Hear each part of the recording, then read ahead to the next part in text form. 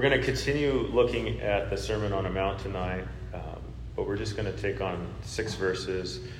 I want to be able to make sure that we have some time to focus in prayer tonight for Saturday and for just all the goings on of what is happening this week. So let's turn in our Bibles to Matthew chapter 7, starting in verse 1.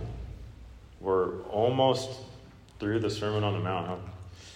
It's really cool that we've been able to do this together, and I have been blessed by the studying of it and the just processing the application for myself. I hope that the Lord that you're blessed by the time that we've been able to spend going through it as well, and that the Lord has been speaking to your heart and drawing you near to Him through the study of His Word, but also shaping your life as a disciple of His. And so tonight we're going to, I titled the message, Seeing Clearly.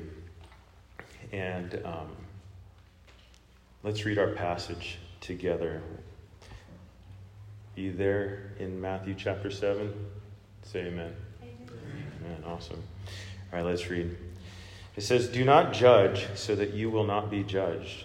For in the way you judge, you will be judged. And by your standard of measure, it will be measured to you. Why do you look at the speck that is in your brother's eye, but do not notice the log that is in your own eye? Or how can you say to your brother, 'Let me take the speck out of your eye,' and behold, the log is in your own eye? You hypocrite! First take the log out of your own eye, and then you will see clearly to take the speck out of your brother's eye. Do not give what is holy to dogs, and do not throw your pearls before swine, or they will trample them under their feet and turn and tear you to pieces." Awesome verse to end on there. So the main point tonight is not to judge or to be critical so that we will not fall into judgment. We will be judged, as Jesus said, the same way that we judge others, using the same standard that we use. And so judgment begins with us when we are observing in a critical way the small thing in a brother's life or a sister's life. This concentration upon this thing leads us to confronting that person with our correction, with our wisdom, all the while at fault ourselves. And the exhortation is to prepare ourselves to see clearly that we might be a benefit to others as well. So let's look at our passage tonight as we go through each verse and kind of break things down. Verse 1, "Do not judge so that you will not be judged." This is one of many do nots that Jesus teaches through his Sermon on the Mount. And last week, we were going through, and he said, do not worry. And we've talked previously before that of serving 2 masters and serving mammon. Do not lay up for yourselves treasures on earth where moth and rust destroy, where thieves break in and steal. So Jesus he's giving guidance to his disciples on what not to do. And one thing that was displayed for them from the religious leaders at that time was this confronting other people about their inability to keep the laws or different things. They would come after you and point out, well, you're doing this wrong or you're doing this wrong. This was the example of many of the religious leaders. And Jesus had some harsh words that we'll look at confronting these leaders of the day. But Jesus is instructing his disciples, do not judge so that you will not be judged. That's the reason. Do not judge so that you will not be judged. Now, we want to kind of dig into this word judge a little bit more.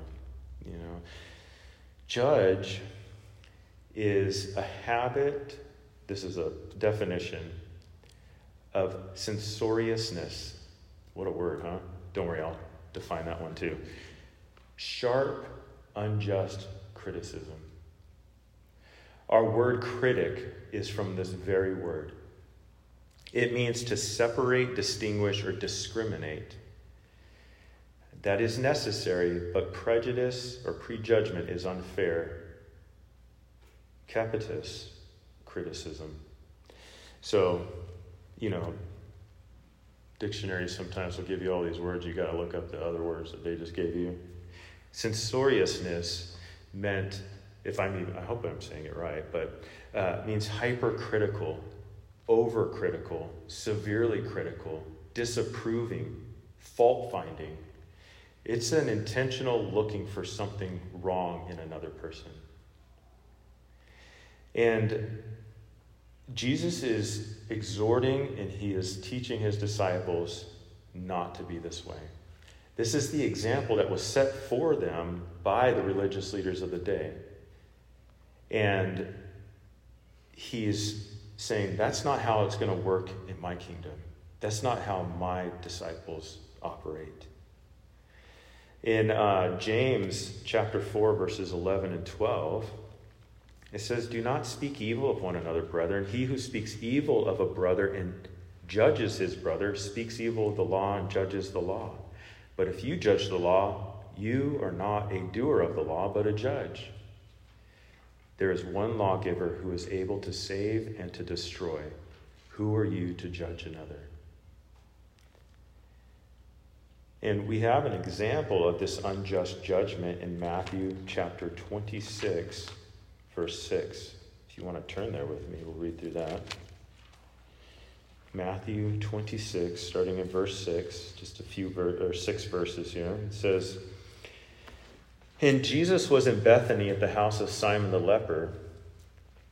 And when Jesus was in Bethany at the house of Simon the leper, a woman came to him having an alabaster flask, a very costly, fragrant oil. And she poured it on his head as he sat at the table. But when his disciples saw it, they were indignant, saying, why this waste? For this fragrant oil may have been sold for much and given to the poor. But when Jesus was aware of it, he said to them, why do you trouble the woman? For she has done this good work for me. For you have the poor with you always, but me you do not have always. For in pouring this fragrant oil on my body, she did it for my burial. Assuredly I say to you, wherever this gospel is preached in the whole world, what this woman has done will also be told as a memorial to her. You kind of see what the example is of unjust judgment. They were judging her actions without knowing her heart. And that's just an example of an unjust judgment. But Jesus is telling us, do not judge so you will not be judged. In what way will we not be judged? Well, he goes on to clarify a little bit further in verse 2. For in the way you judge, you will be judged. And by your standard of measure, it will be measured to you. Now, this is the principle to understand. Judgment will be delivered to us based on the measure that we use for others. So if we're ultra-critical to others, if we're looking for fault-finding in others, it's going to happen for us. It may happen in this life, but it also we're going to be held accountable by God as well. We'll still stand before him and account for what we have done in this life. Pastor David Gutzig commented on this, saying, Jesus did not prohibit the judgment of others. He only requires that our judgment be completely fair, in that we only judge others by a standard we would like to be judged by. So there is the need to be able to look at somebody and make a judgment. But if it's really the heart behind it, and we'll get into that a little bit further. And also, to what standard are we judging others? Are we judging others to a different standard than we judge ourselves? Are we going to go more leniently upon ourselves and be more hypercritical to others? So before judging another person, let us remember that we too will be judged. We will stand before the Lord, as it says in Romans 14:10, but why do you judge your brother? Or why do you show contempt for your brother? For we shall all stand before the judgment seat of Christ. And in that context, Paul is they were discussing foods being eaten or things being drank by other Christians that, this was a church that was mixed up of Jews and Gentiles. And they started to judge each other. Why are they over there doing that? Why are they eating this? Why, they're being critical about each other. But Paul had to remind them, we're all going to stand before Christ in his judgment seat, and we'll have to give an account. Where are you at before Christ? That's the question. So Jesus goes on with an illustration, and it's an exaggerative illustration here. Let's look at what he says here. Why do you look at the speck that is in your brother's eye, but do not notice the log that is in your own eye? Okay, Jesus, I see what you're doing here. You're creating a really exaggerative picture right here. He's using hyperbole to get the attention. So to look at, in this verse, describes gazing at, fixing our eyes upon. So when you're looking at your brother, it's something you're fixed on. You can't get it out of your head. Oh, I see what's going on in his life. I need to keep going. Is that what's going on? You're just kind of looking. And then you see another obstruction division in the brother's eye, right? It's a speck. Well, that word speck is best described like a splinter. It is a shard of wood. But how many of you had splinters before? I think there's probably everybody's get one at some point. You can get really bad ones that just, you get one underneath your fingernail. Oh, I know. Everyone cringes because it's probably happened at some point, and you're just like, oh, But it's the smallest little thing. It is an irritant, right? It needs to get out. It could cause infection. It is a problem. But it's not, in comparison to Jesus' illustration, a log sticking through your eye. A log actually was more descriptive of the crossbeam that runs down the center of the building.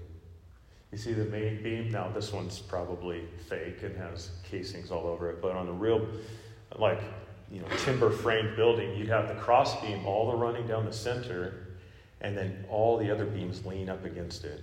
So Jesus is using this example of the largest, strongest beam in a building being in the eye of the one beholding the splinter in the other. And what a caricaturized picture, it's just very exaggerative. It would have been the strongest, largest beam in the house, carrying the load of everything around it. But what goes unnoticed? The log in the viewer's eyes. The greater issue is of the viewer, the one gazing into the brother. He doesn't stop to consider himself. He is focused on the other person's small issue. And Jesus is using this outrageous example to make his point. Take heed to yourself. Make sure you have not the greater issue before pointing out the issue in your brother or your sister. Take heed to yourself. The life of a disciple is one that is reflective upon your standing before God, because you will give an account unto him. You won't give an account for the behavior of somebody else. You will give an account for how you behaved before him. Now, this saying could have been a proverb of the day, this idea of the splinter in the eye and the log in the other person's eye. Kind of like our people who live in glass houses shouldn't be throwing stones. We're familiar with that one. So there's an inscription or writing somewhere by a guy named Horace in antiquity that says, when you can so readily overlook your own wickedness, why are you more clear-sighted than the eagle or serpent of Epidaurus in spying out the failings of your friend? It's kind of interesting how similar that is to Jesus' words. The saying was actually a common one among the Jews. When you overlook your own wickedness, but are able to clearly see it in other people, It's kind of a humorous thing, but not at the same time.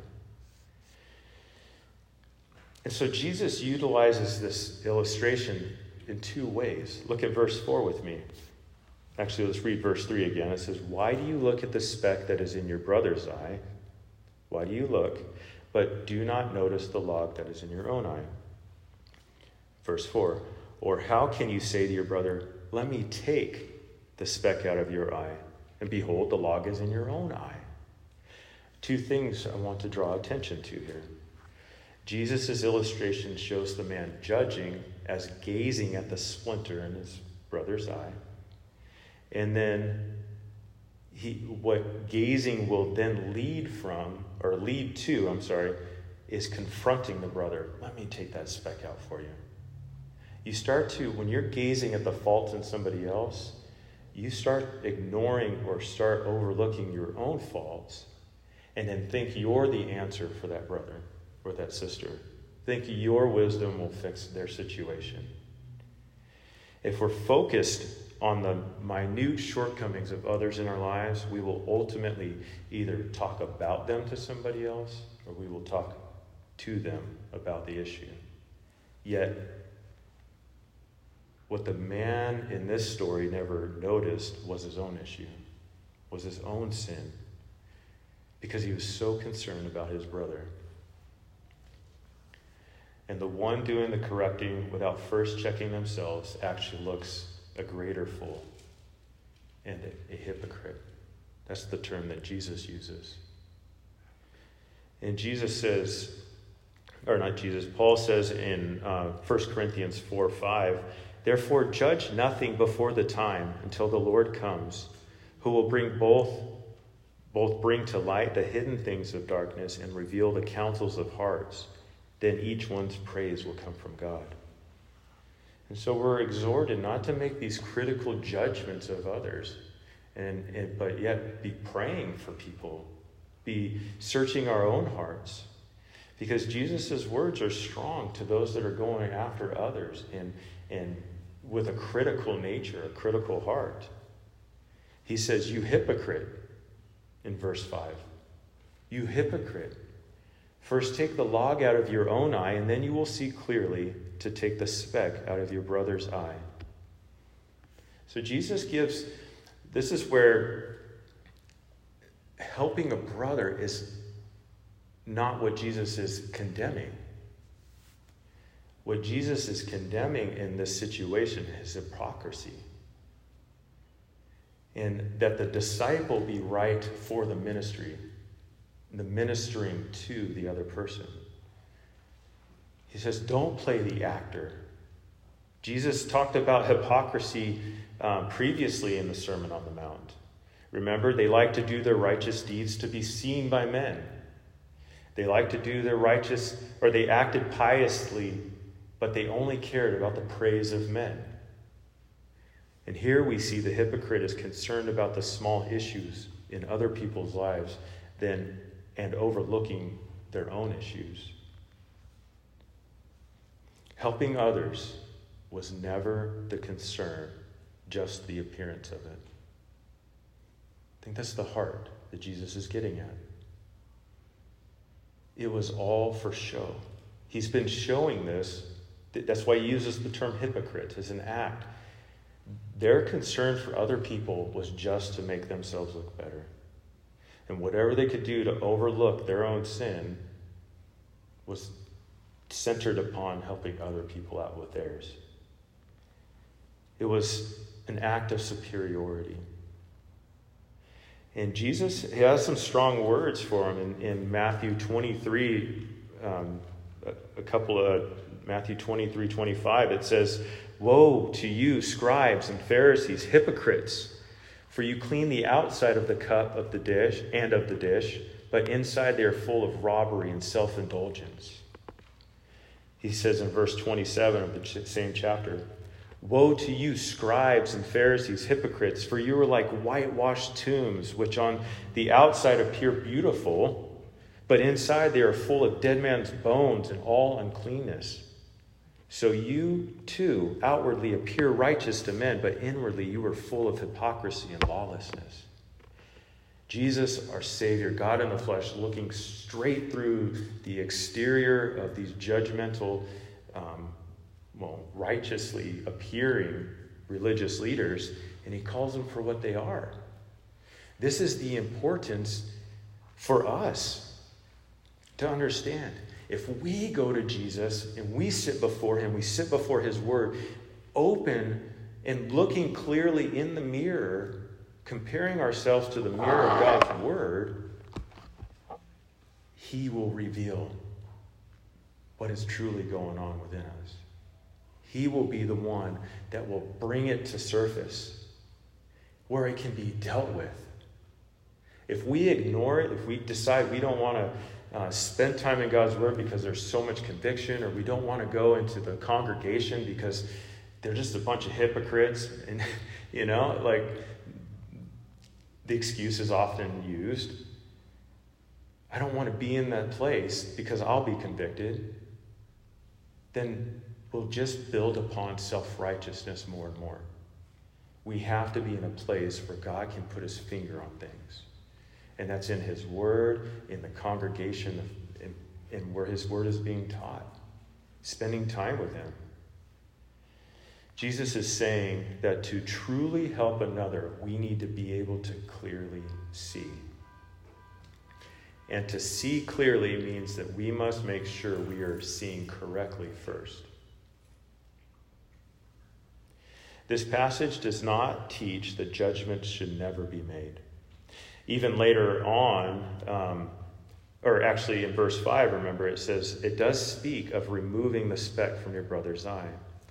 The Lord's point was that a person should not be habitually critical or condemnatory of a speck of sawdust in someone else's eye when he has a plank in his own.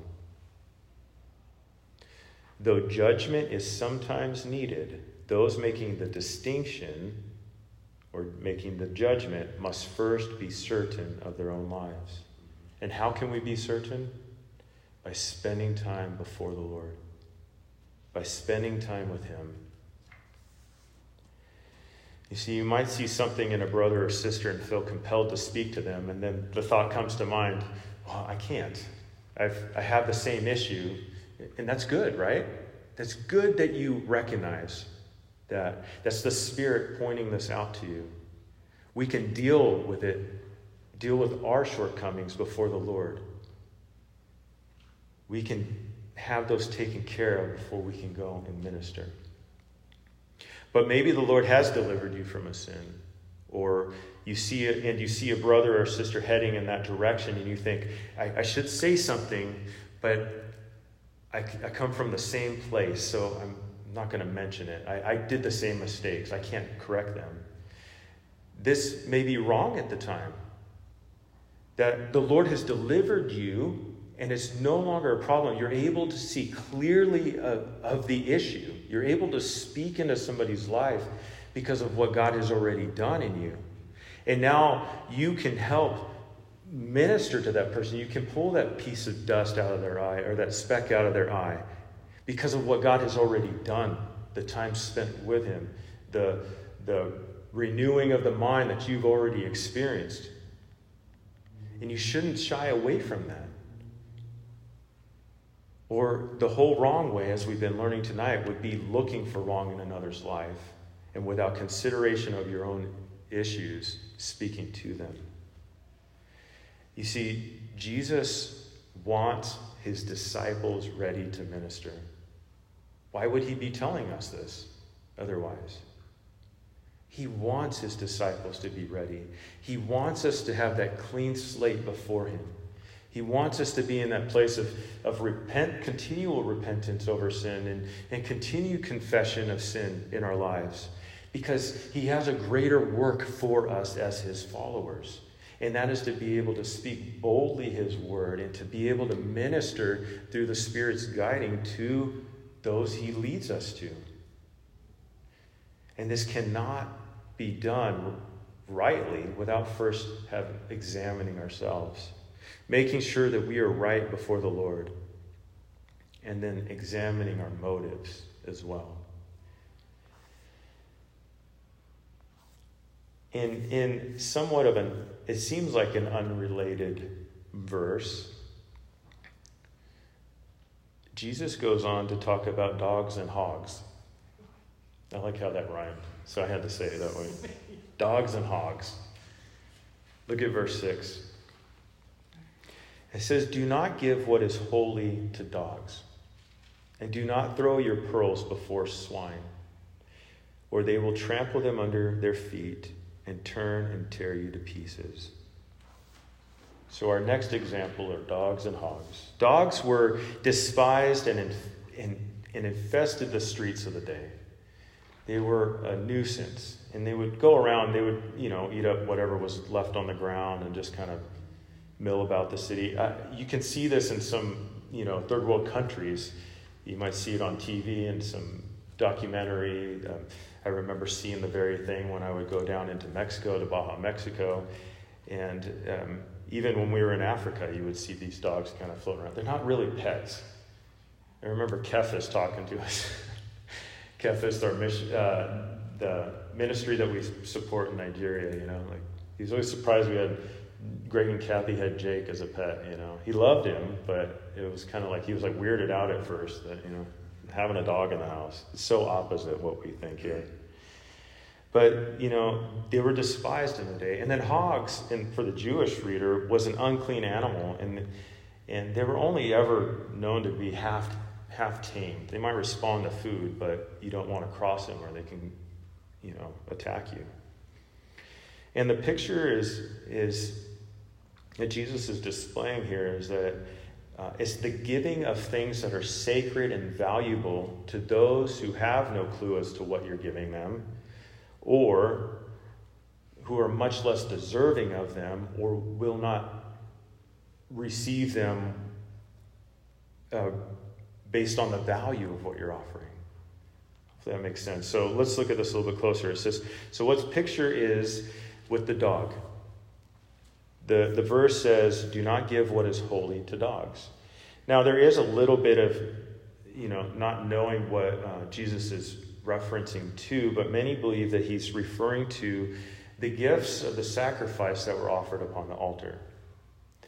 And so when these sacrifices were offered at the temple, these would become holy sacrifices. They were approved of by the high priest, clean, pure, spotless sacrifices to atone for one's sins. Now, they wouldn't just burn up these whole sacrifices. There was only one sacrifice that was completely consumed, but others that were given, a portion of the meat went to the priests and their family and those that worked the temple.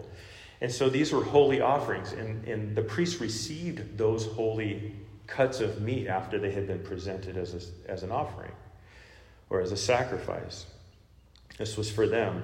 So the idea that we're getting here is that somebody's taking these holy offerings and giving them to dogs. The dogs have no clue what is being offered to them.